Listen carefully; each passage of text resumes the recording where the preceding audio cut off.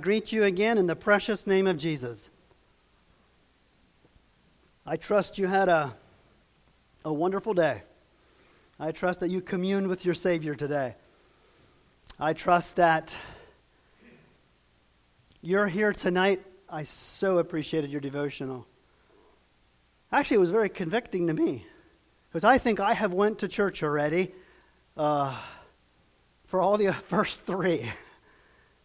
But I know that there is a hunger in my heart too. And I trust that there is a hunger in your heart tonight. And I trust that God will be faithful and feed us tonight from His Word.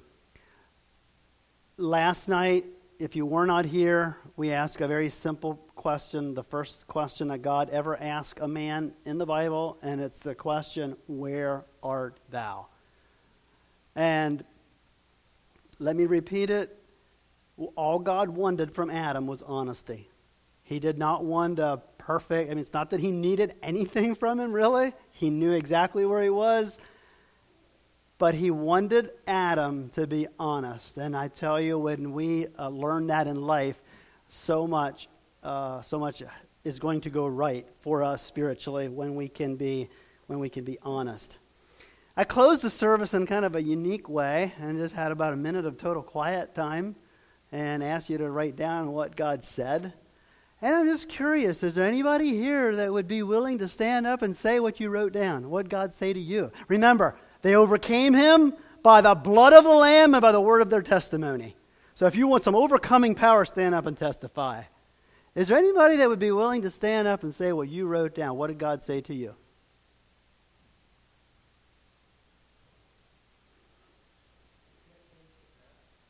Thank you. You can't change the past, but you can avoid allowing it to define you. Thank you. Anyone else?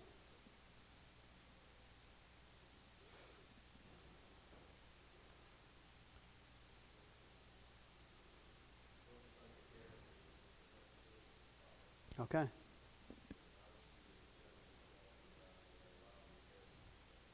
Thank you. Is there anyone else that would want to testify what God said to you?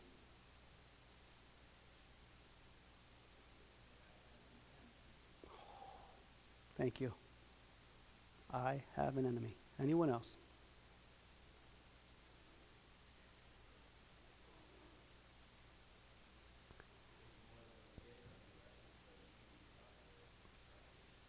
That's right.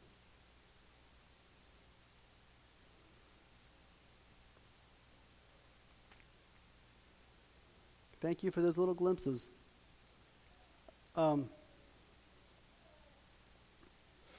It would make us very vulnerable to say, God showed me that I'm not where I want to be. The question is, where are you? And as we continue, I just pray that God would, in His love and His mercy, would just be very specific with us. I'll say it now because I probably will forget it. I've sat during a lot of revival meetings and back in the day there used to be a lot of emphasis on the invitation, okay? I'm trying very hard not to put as much emphasis on an invitation, but I remember sitting in a revival meeting and then comes the invitation and this kind of mystical cloud is over you, but you can't really pinpoint anything wrong. I learned something about God and I learned something about the devil. And I learned that God is always very specific. And I learned that the devil is very cloudy and general and foggy, and he wants to put an air of cloud and condemnation. Who is he that condemneth? You know what I mean? Romans 8, that's the devil. He condemneth. But God in His love and mercy is always very specific. And if God speaks to you, it's going to be, God told me that I need to quit a habit. Or God told me that I need to, you know what I mean? So I pray that God will be very specific with each one of us and as we press towards higher ground. Tonight, I would like to share a message that I'd like to title, No Greater Love. You may have heard the story about Dave Wilkerson. He was ministering in New York City, and incidentally, there was a very vile man named Nicky Cruz that he began ministering to. And he walked up to Nicky Cruz and started preaching to, or sharing the gospel with him. And Nicky Cruz looked at him and said, "Preacher, you talk to me like that, I'll cut you up in 1,000 pieces." And I'm not sure what I'd do if I'd be in a back street of New York City and somebody would say that to me. But here's what Dave Wilkerson did. David Wilkerson said, "You can do that. Go ahead." I'm adding emphasis. Go ahead. Make my day. Cut me up into 1,000 pieces. Every single piece is going to cry out, "I love you, I love you, I love you, I love you." And he couldn't handle it. And it was a turning point to bring him to Jesus Christ. I know another man who in his teenage years was rebellious. And he walked away from what he knew what was right. And he told me this. He said, "One night I was out where I shouldn't have been, and I knew it, and the whole family was together, and I knew my mom had a burden for me, and I came home, and the whole family was there. It was probably a Christmas meal or something like that. I opened up the door, and my mom met me in the doorway, and she just looked at me, and she said," called him by name, and said, "I'm glad you're home." And then he told me this. He said, "I saw love in my mother's eyes, a love that I couldn't get away from. A love that just penetrated and drew me." And that's what I would just like to share tonight. No Greater Love is the title. If you're familiar with those three words, you'll find them in John 15. It's not necessarily going to be an expository message tonight where we're going to go through the scripture like we did 9 verses last night. But I'm going to take the theme out of John 15, and I'm going to start reading at verse 9. It says, "As the Father loved me," I'm in John 15, verse 9. "As the Father loved me, so have I loved you." Oh, there should be a Selah there. Stop and let it sink in. "As the Father loved me, so I loved you. Continue in my love. If you keep my commandments, you abide in my love. Even so as my Father kept my commandments and abide in his love. These things have I spoken unto you, that your joy might remain in you, and that your joy might be full. This is my commandment, that you love one another, as I loved you." Greater love hath no man than this, than a man lay down his life for his friends. Greater love hath no man than this, than a man lay down his life for his friends. My heart and my prayer is to bring you face to face with a love that just melts your heart all over again. When you really get a hold of the story, the old story that's ever new, it will always melt the heart. It will purify. It will penetrate. And that is my prayer. Shall we pray? Father, I pray that you just bring us face to face with a love that penetrates to the most inner recess of every heart. God, you told us that if Jesus Christ be lifted up, you will draw all men to yourself. Do it tonight for Jesus' sake. Amen. So I'm going to kind of break the message into 3 parts. It's a little harder to break this message into clear points as we did last night. But the first part of the message, I just want to talk a little bit about the blood of Jesus. No greater love. We want to talk about the power of the blood. A love that went all the way to the cross and shed blood. And we'll talk about the power of the blood. And then I'd like to just maybe step back a little bit. And I want to notice that there's so many different responses to this great love. Okay? And then finally, I'd like to just take the path of Jesus, maybe the footprints of Jesus, if you will, all the way to the cross. And in that journey, I want us to just come face to face with that no greater love than a man lay down his life for his friends. So, the first point is about the blood. No greater love, it costs blood. I'm curious tonight. I would like to see a raise of hands. How many of you have given blood? Okay, donated blood? Okay, very good. God bless you. Notable, honorable. You know, there's people alive because of that maybe would have been dead. You know that? More on that a little bit later. How many of you have tried and it was a fail? I have a friend. Only one? Come on. No more? Oh my. I had a brother-in-law that said, come, let's go give blood. And I was kind of a little nervous. Sure, I can do this. My dad used to do it. I think I can. I was a little queasy, though. I think I can. And I got this. And so 3 of us, we went. And I still remember putting my arm out. And I made the mistake of I watched it. That actually didn't hurt that much. And here's this bag, and it's starting to fill up. And then I started getting a little foggy. And I told the nurse, I said, I think I'm getting a little bit faint.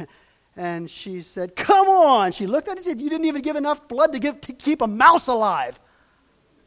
I didn't appreciate it. And I remember a feeling of emotion, and then my lights did go out. And then the next thing I remember is some for strong smelling salt and so on, and they quickly took the needle out, and it didn't work. But I want to assure you that those of you that have given blood, don't forget that there are people alive physically that would not be alive physically. They wouldn't be here if you wouldn't have given blood. And the spiritual analogy, if Jesus wouldn't given his blood, there wouldn't be one spiritual person here tonight. Be sure of that. Be very sure of that. Don't disconnect the two. They overcame him by the blood of the Lamb and by the word of their testimony, and they loved not their lives unto the death. They overcame him, the enemy, by the blood of the Lamb. I don't know if you've ever read any of Dr. Paul Brand's books. I'm curious. Gift of Pain, Fearfully and Wonderfully Made. Anybody read those? I would call them good reads. I really appreciated The Gift of Pain and Fearfully and Wonderfully Made. There's another one, In His Image, I think, is another one. But in Fearfully and Wonderfully Made, Paul Brand gives his testimony. And his testimony was he grew up on the medical field and on the mission field. His father was a medical doctor, and he was a little apprehensive about entering the medical field. He had memories of his father working with just ugly abscesses, and you know what? It's not necessarily the clean clinics of our day, but over in some of the third world countries, the medical field gets into some pretty difficult stuff. Anyway, that was his life. That was his growing up years. But he talks about one story that transformed him. And he said there was a young girl that was in an accident and apparently lost a lot of blood. So she came into the clinic, and it appeared like she was gone. They thought they lost her. And they gave her a transfusion, and there was a little bit of a quiver or a pulse, and they gave her another transfusion, and I think maybe even the third. And he remembers, or he tells the story that she opened up her eyes. And she said, "Can I have a drink?" And Paul Brand said, "At that moment, I knew my calling. I knew it." And he spent most of his years in the medical field. Now that's an amazing to me. That's an amazing story, but and it's a story, but it comes closer home when it's in your house. And I don't know if it has ever happened to you or in your house, but I didn't tell you last night. I introduced my family a little bit, but we had 2 children that were born with a very rare bleeding disorder called gray platelet syndrome. And I'd be shocked if anyone has ever heard of it, because our 2 children were case number 10 and 11, something like that, in the United States. But what it's the long and short of it is their platelets they look gray and sickly under the microscope because they're not working. Thus, that's called gray platelet syndrome. So they have a bleeding disorder. So trauma is very critical for our two children. And I still remember the one morning our daughter was the weekend. She was sick. And on Friday, and my wife was very good at detecting when we need to go to the hospital. On Friday, my daughter was not feeling well. There was something going on internally. There was nothing external. And she called up to Hershey Medical Center and talked to a nurse, and the nurse said, "No, what you're describing sounds like the flu or something like that. Bring her in on Monday. Or just monitor it and bring her in on Monday." Well, Monday morning, I remember, I heard her fall, and she fainted, and she was totally out. And we quickly called 911. The ambulance came, and we learned that we don't go to the local hospital. We go to Hershey Medical Center. They're the only ones that can handle these cases. They're aware of it. And they got her to the hospital, to Hershey Medical, and then the nurse looked at her and said, "Blood, right away," even before doctor's order. And if you know anything about hemoglobin counts, her hemoglobin count was down to 4. And it was very critical.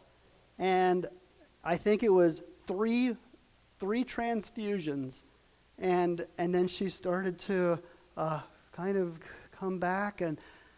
But we have a prayer chain at our church, and you probably do too. And I remember putting it on the prayer chain and asking the church to pray for our daughter. Her name's Janessa. And incidentally, one of the brothers in our church that day had went to give blood. And he was on his way home from giving blood, and his phone rang. And it was the one call about our daughter, Janessa, in the hospital. And he said he always looked at giving blood as the most mundane thing, and he never really made the connect to what he just did and what I just testified to. And I just, I didn't forget that day, and I never will. But I want, that's a story, a physical story, but I want you to know that tonight, there is never a disconnect between you needing the blood of Jesus and Jesus himself being directly involved. There's never a disconnect. Whenever you go on your knees and say, "Lord, wash me in the blood of Jesus," or "God, forgive me for the sin that I just committed," you told me that in your word that if I confess, you are faithful and just to forgive and cleanse. There's never a disconnect. That's, to me, pretty beautiful and pretty powerful after I remember the story about my daughter and make the spiritual analogy. Really, the blood to me is such a marvel. And I am not a doctor. And if any of you have medical training, I hope some of the things I'm going to say are kind of half accurate. But three amazing things about blood. Number one, it's life-giving. It travels to every part of your body, taking oxygen and bringing life to every part of your body. Just cut off the blood circulation from any part of your body, and that part of your body will die. It gives life.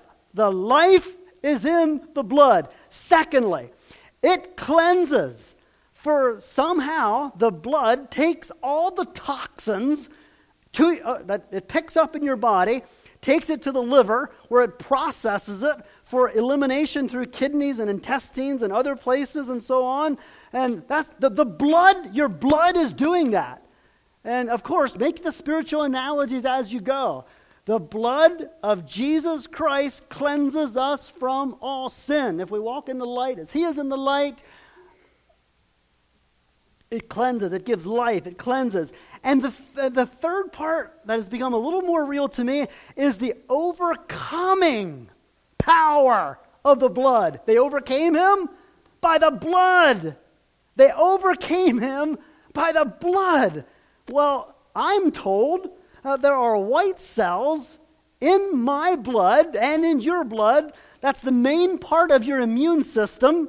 And they travel all through your body. And what they're doing is they're looking for foreign invaders. They're looking for something that doesn't belong there. And they find something and they attack it. And they attack it. And they attack it. And hopefully eliminate it. And that's exactly what happens with the blood of Jesus. They overcame him by the power of the blood. Well, maybe to finish my story about our two children.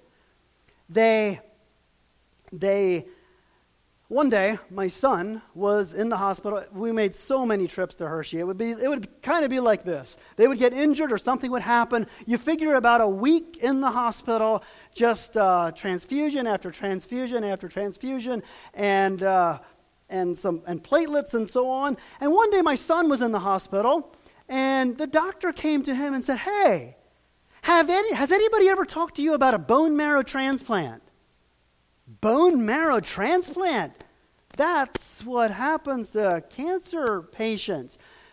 We said no, but he said, "Well, I'm going to talk to we're going to have a meeting with the hematologist, and I don't really see any reason why it shouldn't work. But in long story short, we're going to knock your system out totally, and then we're going to find a donor, preferably a sibling that is the match to you." And we're going to harvest his blood cell, or his bone marrow, what produces the blood. And we're going to harvest his, and we're going to put it in you, and then it's going to grow in you and start producing his blood in you. And that blood is going to have platelets. Oh, wow. So we had consultation after consultation. And if you're familiar with it, it's a high-risk thing. It's about... It was almost a year's process. So you go into the hospital and you're totally wiped out with chemotherapy, and you harvest the blood from the sibling. And oh, by the way, we prayed and we said, "Lord, if this is your will, we're going to have a sibling that is a perfect match." Well, lo and behold, I still remember the day I got the message when two of my oldest sons went and got tested, and one of my second son was a perfect match to both children that had the gray platelet syndrome. So a long process, but we decided to go ahead with it. 2019 was the first one, and 2020 was the second one, and so basically what they did is just what I described, and wiped their system out. And by the way, they're very vulnerable at that time, but if you put the dots together, the second one was 2020, and that was, what was happening in 2020. It was something called COVID. Maybe you probably heard about that out here. Well, the reason that was pretty serious is because they take the cells from the donor and the bone marrow from the donor and put it in the one that's getting the transplant. Now that's a foreign invader. So everything in your immune system is going to attack that and kill it and get rid of it.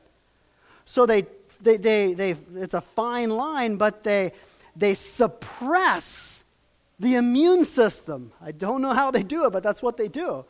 So their immune system was shut down, so they basically couldn't fight anything. So the bone marrow in the donor could start growing, and then as the bone marrow in from the donor in the person that's getting the transplant starts growing, then they start eliminating the suppressing of the immune system. But it was an amazing journey, and I tried to make spiritual applications along the way.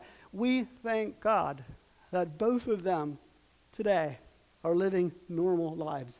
And they can take a bruising and a beating. Sometimes they fall down the steps and they say, look, Dad, if that would have happened to me 5 years ago, I'd probably be going to the hospital. And it's hardly bruising.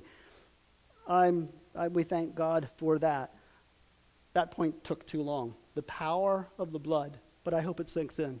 The power, no greater love gave blood.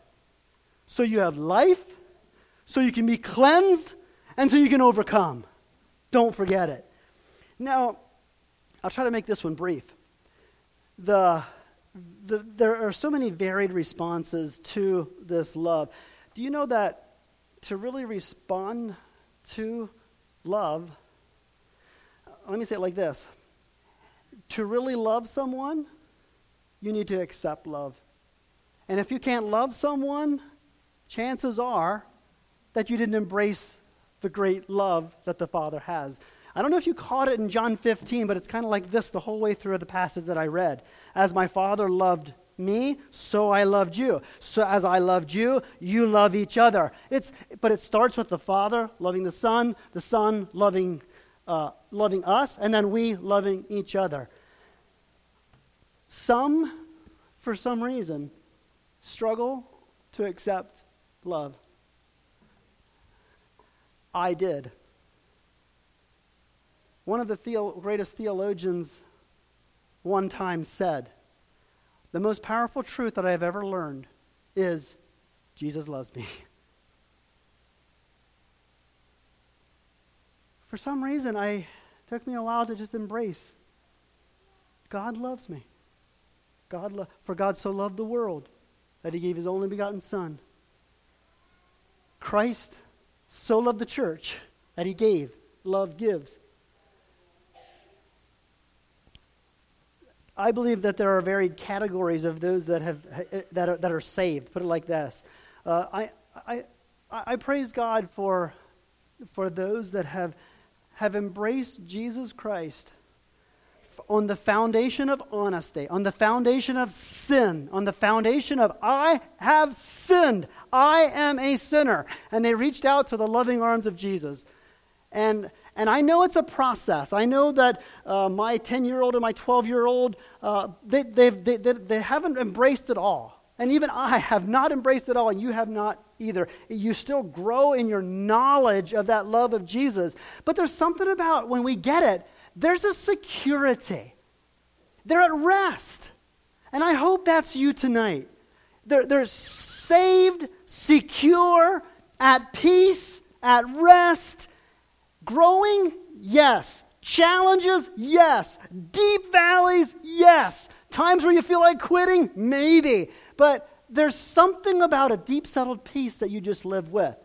Then I think there's a second group of people that maybe embrace the love in a different way.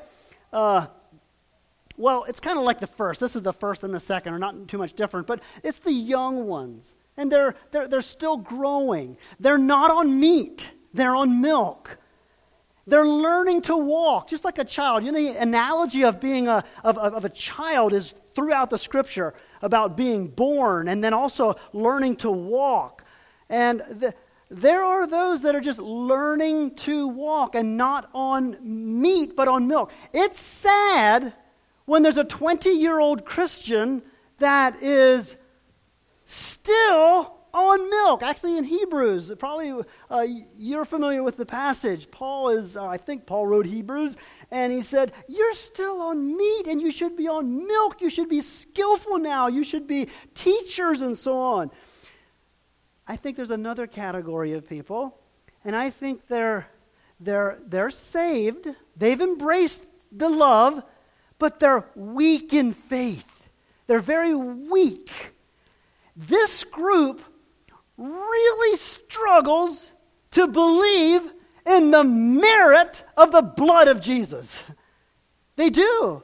And they live a life, for whatever reason, they're so easily swayed from the blood of Jesus to, I just can't believe that God loves me and that the blood of Jesus would do that for me, and I just have to help God out with my works, and I do this and I do this. I think that's another group. Then I think there's a fourth group. I think I would call that the weak of faith. And I think there are those that are saved. I really believe that there are people that are saved, but for some reason have never allowed the Holy Spirit to permeate every area of their life. And they are careless. And they are struggling with sin. Sin has dominion over them. And they're grieving the Holy Spirit. You know, the Holy Spirit is not a difficult doctrine at all. I don't think so. Some people, there's books and seminars about the Holy Spirit, and I think it's such a basic, simple doctrine. First of all, you're born of the Spirit. And when you're born of the Spirit, you simply learn to walk in the Spirit. And when you're walking in the Spirit, you are told not to grieve the Spirit. If you grieve the Spirit, you'll be resisting the Spirit, and even to the point of quenching the Spirit. And I think that's my theology right there. The Calvinistic Arminian debate. I think for me it's simple. I don't think you really lose your salvation, but I think you can actually walk away from it. And in doing so, the Holy Spirit's prompting you, convicting you, and calling you from sin. The Holy Spirit hates sin. Holy Spirit 101, he came to reprove or convict the world of sin. And that's what the Holy Spirit will do over and over. And this fourth group is a very careless group. And I will never say the man crossed the line, and there's no hope for the man. But there's a couple verses in Hebrews and some things that almost indicate that. I think that's God's business. I don't ever want to tell a man or suggest that a man cross that line. But I think it's something to come to grips with. So, responses to the love of this wonderful love. Saved and secure, growing, weak in the faith, or maybe careless. I don't know who you are, but I'm convinced it all has to do with what you did with the love of Jesus. The love of God. Now I'd like to quickly take you on a really fast journey. Please join me. We're going to walk together. We're going to walk with Jesus. We're going to walk to the cross. First, before we can take the first couple steps in his ministry, let's just back up. And I see love in the condescension. What I mean by that is, you believe that Jesus was in heaven forever and ever. And he condescended. He left his throne in glory and became a man. And he's the only person that chose his birthplace. And he chose not to come in a palace. He chose not to come in royalty. He became a man. He chose a humble birthplace. And then after choosing a humble birthplace, he humbled himself. Philippians 2 tells us that he made himself he didn't focus on reputation. He made of himself no reputation, but he took upon himself the form of a servant. And being found in fashion as a man, he humbled himself. It's like he can't stop going down. And he humbled himself and became obedient unto death, even the death of the cross. I don't know about you, but I think of the song, he left the splendor of heaven, knowing his destiny was a lonely hill of Golgotha, there to lay down his life for me. If that isn't love, if that isn't love. Love in the condescension. No greater love we're talking about. Love in ministry. Today I did it again. And I'm not going to go through it. But make a note of Matthew 9. And read it sometime. And when I get done with Matthew 9, I'm tired. I am so tired. Just by reading one chapter. I mean, he heals. And then he gets grief for healing. And then he recruits. And then John the Baptist's disciples came and asked him some really hard questions. While he's speaking, a man comes and says, my daughter died. And then he goes and helps the man that had a dead daughter. But on the way, there's a lady that came up and touched his hem of his garment. And he stopped and said, who touched me? And you have that incident. And then he goes on and he heals the man he goes into the house, the daughter died and raises her, leaves the house, 2 blind men call out, he heals them. Then there's a man that had a devil and he heals her. And then he heals him. And right after that's done, the religious leaders, they start mumbling, he's doing it by the devil's power. I'm tired. If you ever have a long day, read Matthew 9. And then at the end of that, he says, they don't have a shepherd. And then he says, we need laborers. Love in the ministry. Jesus ministered out of love. He took the little children up to his breast And he blessed him. I see love. Now, don't think I'm on the page of love, love, love. Do you know what love, imbalanced love. Do you know that if you have balanced love, a man might come to you one day, come running to Jesus, the rich young ruler. Jesus looked at him and said, it says, Jesus looked at him and loved him. That's what the Bible says. Loved him. Well, if he loved him, tell him some nice things, right? Jesus said, go and sell all that you have. Go sell it all. Give to the poor. Then come and follow me. And the man went away sorry. He experienced love. He experienced love, but he didn't respond to love. Sometimes love says hard things. Whom the Lord loveth, he chasteneth. Love. No greater love. Let's walk now. Join me, please, in your minds. We're going to step into the garden. First he condescended. He lived about 3.5 years of ministry. And then the time came, and that's where John 14, 15, 16, 17, all red words. He's ready to go to the cross. And he just pours out his heart to his disciples. And that's the context where I read the first couple of verses. But now we're going to jump in John 18. I'm not going to go through it verse by verse, but I want you to know that his calling was always clear. He came to save. He knew how. Did you ever have something coming up, and then one day you took a shower, you got dressed, you got in the car, and you said, I can't believe I'm actually going to, and you don't want to go. And maybe it's a tough meeting. I've been there. You have too. Maybe it's a doctor appointment. I was just looking through pictures today. I actually went to the picture of the day where my daughter opened up the door, and there's a big sealed door where she walked in. She knew she wouldn't come out of that for months. And we talked about it, but the day came where you actually went through the day came where he's going. He went to the garden to pray. And oh, by the way, gardens are lonely. Maybe you're here tonight and you have a garden. I think every child of God goes to the garden. In fact, I'll guarantee it. He was lonely. He wanted a friend. He took a few. They slept. I'm convinced there's some times that nobody can share what we're going through. It's the garden. He battled with his will. He looked, he took, I don't think it was a literal cup, but he said, God, I don't want the cup. He looked at it and he said, I don't want it. I don't want it. I guess if you could liquefy the sin of the world, it would look pretty ugly, right? And he looked into it and he said, I don't want it. Okay, that's okay. That happens in your garden. You don't want it, I don't want it. But he said, nevertheless, not my will, but thy will be done. And the Bible said, by the way, that's where the battle was won, right there. The battle was over. And angels came and ministered to him. Oh, wait, look with me. Sometime I want to go to the garden. Anybody ever been to the garden in Israel?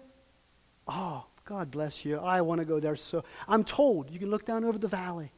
And way somewhere there, Judas came with King James says, a band of soldiers. My studies indicated that band of soldiers was about 600 men. 600 with torches and swords. And you know what soldiers do? They come to fight. They were on their way to the garden, but the battle was over. The battle happened as soon as Jesus said, nevertheless, I'm going to stop fighting with my own will. That's garden victory right there. Try it. Try it sometime in your garden. Nevertheless, not my will, but thy will be done. Well, Judas and the 600 may still come, but they came up to him, and you know what? So they expect to fight. Hey, who is this man that it takes 600 of us against one? 600 against one? Odds. And Jesus comes out and here I am. In fact, he goes right up to Judas. And you know the story. Judas kisses him. That's sad. That's not what a kiss is for, right? Why? Why a kiss? And Jesus looks at Judas and says, friend. I'm touched. I'm talking about love in the garden. Watch no greater love. They treat him like an animal and tie him up and lead him like a lamb to the slaughter. And he goes 6 unfair trials. They stack the case. And I'm going to just be honest with you. My wife tells me I'm a very competitive person when I play sports. I just want to, I like to give the other team a challenge. And I'll be honest with you, there's enough in me that says, come on, Jesus, let's do it. You can. You did it before. You could say one line and they send into the little huddle in the back corner and they say, if we do this, we're doomed. If we say this, we're doomed. Come on, Jesus, do it. That's in me. Jesus didn't say a word. He opened not his mouth. You know why? Because he looked at me and he loved me. He was there in my place. And I was guilty. And you were guilty too. And because of that, he didn't open his mouth. As a lamb to the slaughter. No greater love. Love that could have sent him in the huddle. But love. He was there in my place. He was there in your place. Watch him. Oh, I can hardly handle it. His good friend Peter. A little side note. During the trial, the little episode with Peter, he had told Peter that he's going to deny him, but one time Jesus is going from point A to point B, looks down a little corridor, and there he looks at Peter, and Peter's cursing and saying, I don't even know him. And the Bible says in Luke 22 that Jesus looked at him and their eyes locked. You know what Peter did? Right after the gaze, the gaze of love. Jesus didn't look at him and say, Jesus looked at him. The Bible says Peter went out and wept bitterly. That's the power of love. The power of love. The 6 unfair trials sent him up the hill to Calvary. They climb the hill, and very likely halfway up the hill, I don't know exactly what happened, but it seems to me that Jesus is so physically exhausted. I didn't even talk about the beating and the scourging and the mocking and the slapping and all of that happened. And they go up the hill, and he's probably so exhausted. I wonder if he fell, and he just couldn't carry the cross anymore. And he fell down. And there come a dear, dark-skinned man from Cyrene, Simon, and he carried the cross. He carried Jesus' cross. They get to the top, and the soldiers are probably very accustomed to putting up a little bit of a fight. Can you see him? Can you see Jesus? Can you see your Savior? Can you see him put his arm out? Can you see him put his other arm out? Cooperation like they never saw before. Why? Love. No greater love. I wonder if Jesus was even saying, I love you. I love you. If he wasn't saying it, he was living it. I love you. I love you. I love you. I love you. And we could go through the 7 sayings of the cross, but the highlight one is, Father, and he's suffering.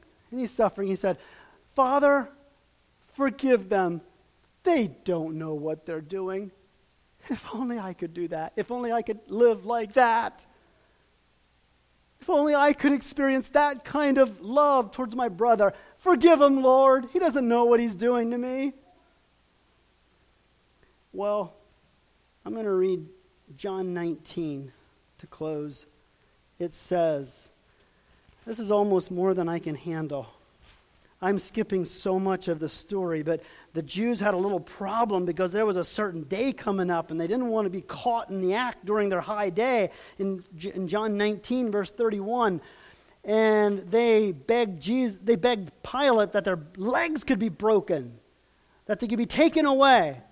And I'm told that that's the way to hurry up the death, because man naturally is going to shift his weight and shift his weight and shift his weight, and that actually prolongs the agony, prolongs the life. So what they would do is they would go break the legs of the people being crucified, and now they can no longer shift their weight, and it speeds up the death. The Bible says that in 19 verse 32 it says, "Then came the soldiers and broke the legs of the first and the other which was crucified with him. But when they came to Jesus, they saw that he was dead already. They didn't break his legs. But one of the soldiers, with a spear, pierced his side, and forthwith came there out blood and water." That's more than I can take in. How? How can a soldier come up to a dead man and take a sword? A dead man is pretty defenseless, right? A dead man isn't going to fight. But it's like the last cruel act that mankind can utter. And he takes his sword and I just can hardly imagine it. But out of that cruel act, poured out blood and water. And you know where it fell?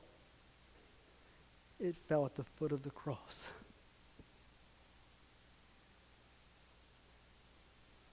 That's where you find forgiveness. That's where you find healing. That's where you embrace love, at the foot of the cross.